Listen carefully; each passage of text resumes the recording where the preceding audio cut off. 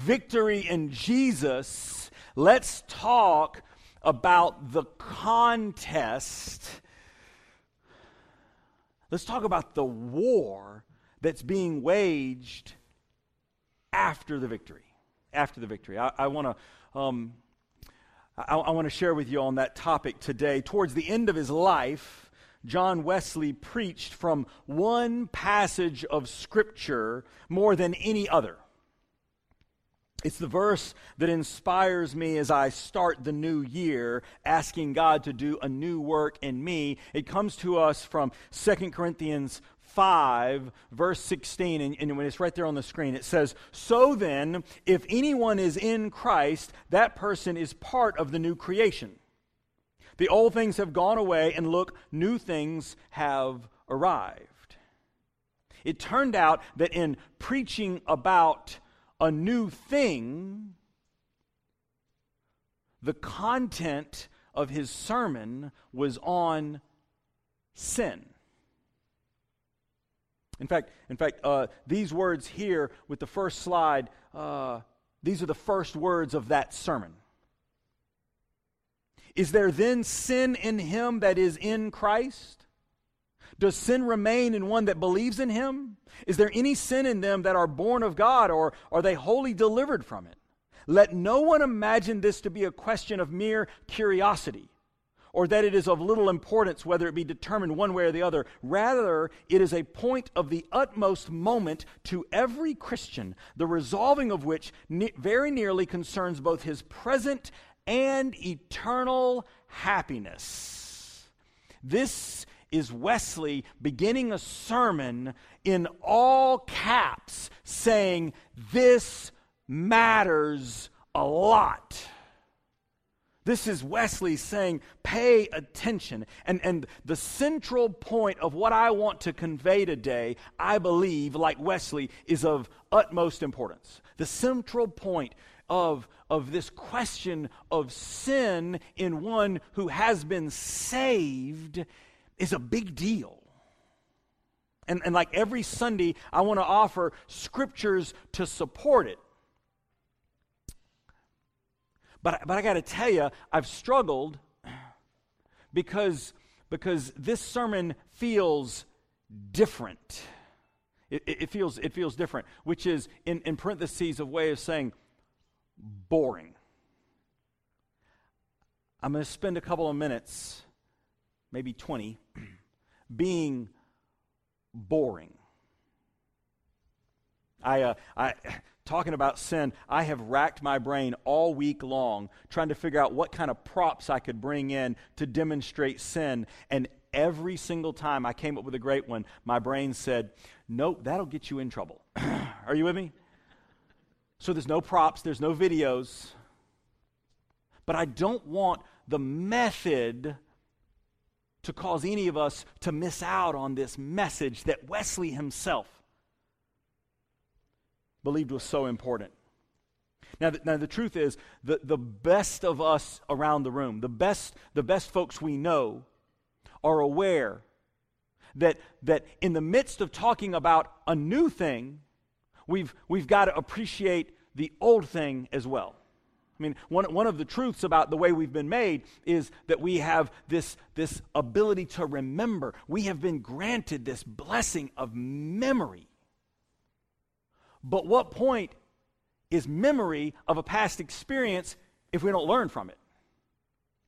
Said every parent to their child ever, right? What point is it? What point is it to have experienced something if we don't actually remember what we learned from it? I'm starting this new year reading a book by a guy named Michael Hyatt. I've not read from him before. New York Times best-selling author, and he's got this book that he wrote just 1 year ago, and it's called Best Year Ever. And I'm about 2/3 of the way through reading it with my headphones in as I go out and walk during the week, and so I'm listening to this new book, and I'm I don't know 4 or 5 hours into listening to it, and it's this book on how my this coming year can be great, but smack dab in the middle of the book on the future, he has a chapter titled Thinking Backward is a Must. Michael Hyatt, New York Times bestselling author, is saying that to get ready for the future, you've got to think backwards. And this is actually a little snippet of what he says. Completing the past is an essential part of designing a better future. We can't complete the past. He's talking about regrets. He's talking about lessons learned. He's talking about disappointments. This is actually in the book. Disappointments. He's talking about triumphs and victories. Things that we were credited for and the things we did that we did not credit for. He actually has a whole section on that. That we need to spend time dealing with the past and the things that we did that no one gave us credit for doing. All this stuff in the past is impactful for the future. Because until we acknowledge what we've already experienced, we can't complete the past. He says, as a friend of mine told me, an experience is not complete until it's remembered. It's not enough to do it. You have to get past it and look back at what it was and what it meant. And I think this is true about salvation and sin. Let me go ahead and give the answer to the question that Wesley asked. Is there still sin in a saved person? And the answer is yes. At the very outset of his sermon that he published in 1763, Wesley says that despite extensive reading and study, he found no shred, these were his actual words, no shred of evidence that anyone in the early church believed that sin was immediately and completely eliminated from the believer in Christ. Wesley was this student and scholar of the past. And he read extensively not just the Bible, but the early fathers and mothers of the church. And he said not a single one of them thought that. But in his time, and still today in our time, there are those who believe it. In fact, when he rewrote the Articles of Faith for the new Methodist Church in America in the late 1700s, adapting those from the Church of England, Article number 12 was titled, Of Sin After Justification. After we've been justified by the work of Christ, there's still something to say about sin. He writes it, after we have received the Holy Ghost, we may depart from grace given and fall into sin, and by the grace of God rise again and amend our lives. And therefore they are to be condemned who say they can no more sin as long as they live here, or deny the place of forgiveness to such as truly repent. Now listen, let me restate this. Wesley is saying, and has written in the Articles of Faith that are now found in the front of our book of discipline, our church law, and what we believe to be true, still today, Wesley says, condemned. Can we agree that's strong language? Condemned are those who say that after they've believed in Christ, they are now impervious to sin and can sin no more. And condemned those who say that you and I don't need to ask and seek for forgiveness, and that forgiveness is not granted to us because now that we've been saved, we can't sin anymore either. Condemned. He's referring to this still in pockets of modern Christianity, to this idea that once you're saved, you can finish it for me, right? Always saved. He says, no way, no how. And then he supports it with the scriptures. This question of sin in someone who's come to Christ is actually is one of the first topics that's dealt with in the way our church does one-on-one discipleship.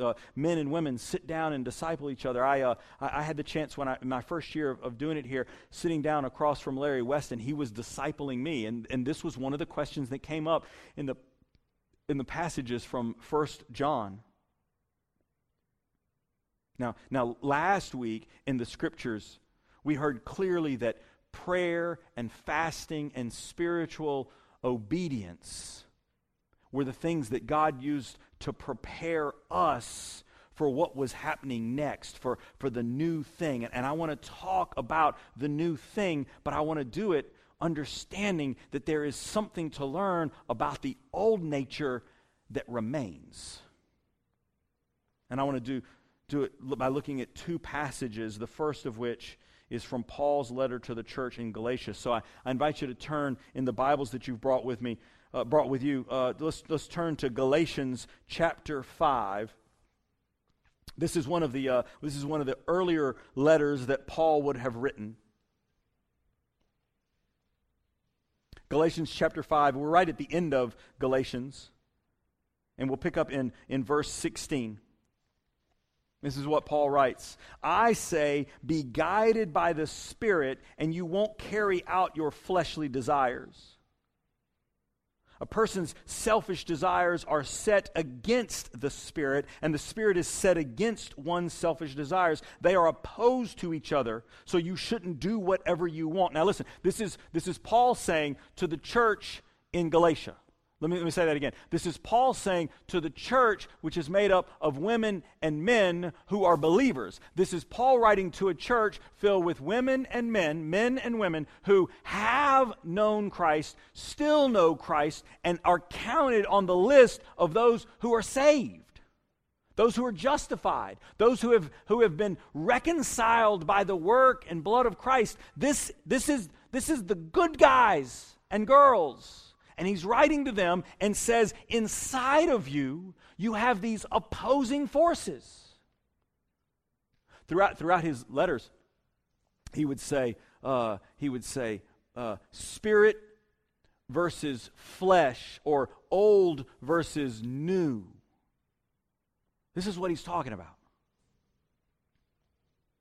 Verse 18. But if you are being led by the Spirit, you aren't under the law. The actions that are produced by selfish motives are obvious, since they include sexual immorality, moral corruption, doing whatever feels good, idolatry, drug use and casting out spells, hate, fighting, obsession, losing your temper, competitive opposition, conflict, selfishness, group rivalry, jealousy, drunkenness, partying, and other things like that.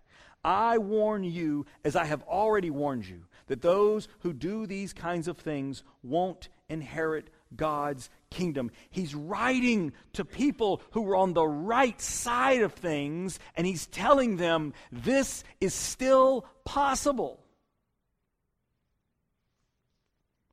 And I read the list, and I'm convicted. Let's talk about my last week. Jealousy, competitive opposition, and rivalry. And no, David, I'm not talking about the game on Monday night. How did that turn out? Pretty good. Yeah. Pretty good if you're a Clemson graduate. No, I'm not talking about something we would tune in and watch. I'm talking about the stuff that we would not want anyone to see that's playing on the screens of our heart. I mean, these are sins that I find myself stumbling on.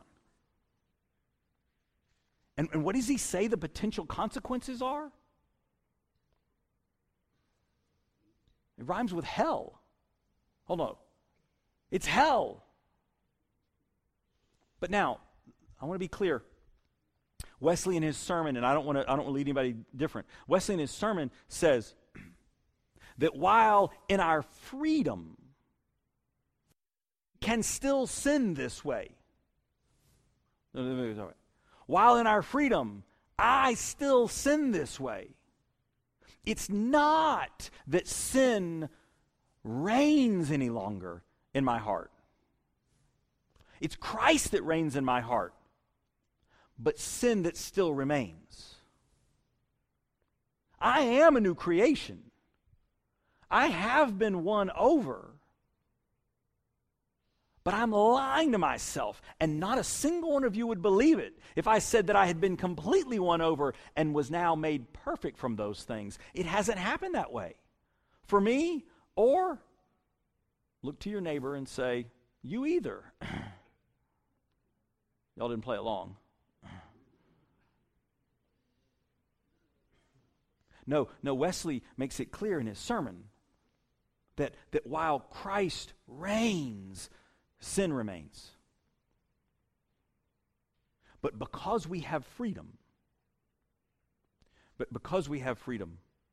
there is the potential that hell could reach up and not just cause us to stumble, but to cause us to stumble and fall and stay down, which would then reverse the good that has happened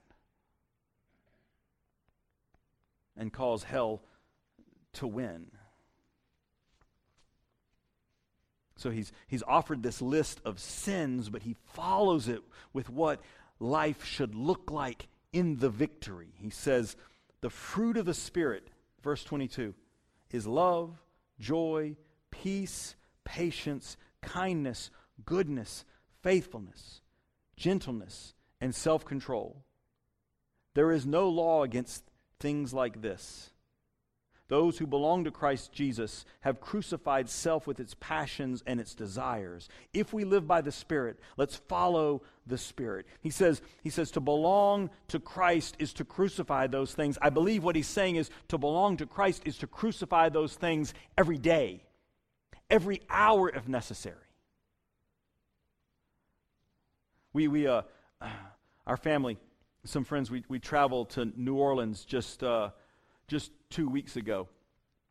I didn't bring it up last week because I wanted to be kind to the Georgia fans that were still getting over the loss that happened down there. We did have the chance to go to the Sugar Bowl and see Texas and Georgia play, but before the football game, we spent 2 entire days in the French Quarter. I've turned in all the receipts from being there because I was preparing on a sermon on sin. So I just figured that all my expenses, can I get approval? David? No. Tammy? Maybe not. We avoided sins. We did. We avoided sins right up until we sat down in front of the plate of beignets at Café Du Monde, and then I just gave in. But jokes aside, that earlier list, every bit of it was on display. From Decatur Street to the other streets I don't remember, all the way to Bourbon Street, right? All the whole place. And yet for all the sins that were on display and available for you either to see or to purchase, right? Right in the middle of it. It's beautiful. This cathedral reminds us that for however much sin there is, prayer exceeds it all. The steeple of that church, we went in, and the steeple of that church is higher than the rest of it because prayer is higher than the rest of it.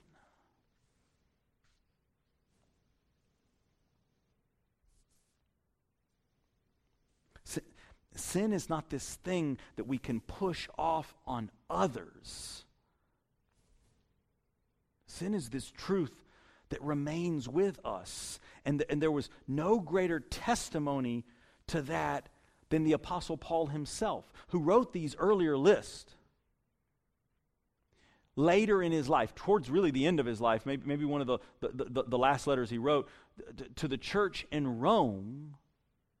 Tammy, you got that? I'm going to just read that first verse, that verse 19 of chapter 7. Just this one verse. It says, this is Paul writing about himself. I don't do the good that I want to do, but I do the evil that I don't want to do. He says himself. That this war that's happening between me, between the law of the flesh, that's what he goes on to write, the law of the flesh and the law of the Spirit. You see it playing out before you. And it feels like I'm losing. Because in my freedom, I choose badly when I want to choose rightly. I want to do good and I do bad, and I do bad and I can't explain why I'm not doing good. And yet, Christ still wins because of the power of prayer. This is a sermon on sin, but it's not a sermon that leaves us walking out of here going, all is lost. No, all has been won.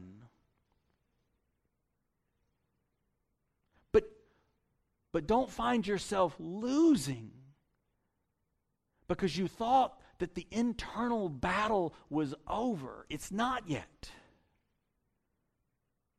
And it all comes back. It all comes back to prayer. But too many Christians, not all of us, maybe not even most of us, but enough of us that it's worth talking about. Too many Christians view prayer as this transaction. And especially a transaction that we are engaged in on behalf of others. There are too many Christians that spend their prayers saying, all right, God, I want to remember so-and-so, and I remember what's her name, and I want to remember him, and I'm praying for my kids, and I'm praying for my spouse, and I hope that, and I'm praying for all these other people, and they stop. When in fact the Scriptures make it clear that in addition to praying for the people who are around us, we need to pray for us. Because as the kids say, the struggle is real. These forces within us, I have long believed it to be clear that we need to never cease praying for ourselves too. Let's pray that the defeated sin that's still found in our human nature would stay defeated and that grace would continue to reign. Christ has given us the power, but we still have the freedom to mess it up. So I want to close with 3 slides that are how really Wesley closed this sermon on sin in believers that he published in 1763. Hear these words for us today. The sum of all of this. There is in every person, even after he or she is justified, 2 contrary principles, nature and grace, which the Apostle Paul calls the flesh and the spirit. Our old judgment is now passed away. So are our desires, designs, affections, tempers, and conversation. All these are undeniably new, greatly changed from whatever they were, and yet, though they are new, they are not wholly new. Still we feel, to our sorrow and shame, remains of the old person, real moments of temper, of desires, when our flesh is fighting against our converted minds. Yet, it cannot gain advantage over us as long as we watch with prayer. My prayer for the church is that we would be in prayer. That our witness to the world would be one of victory that still has the struggle that we are winning. Let's pray.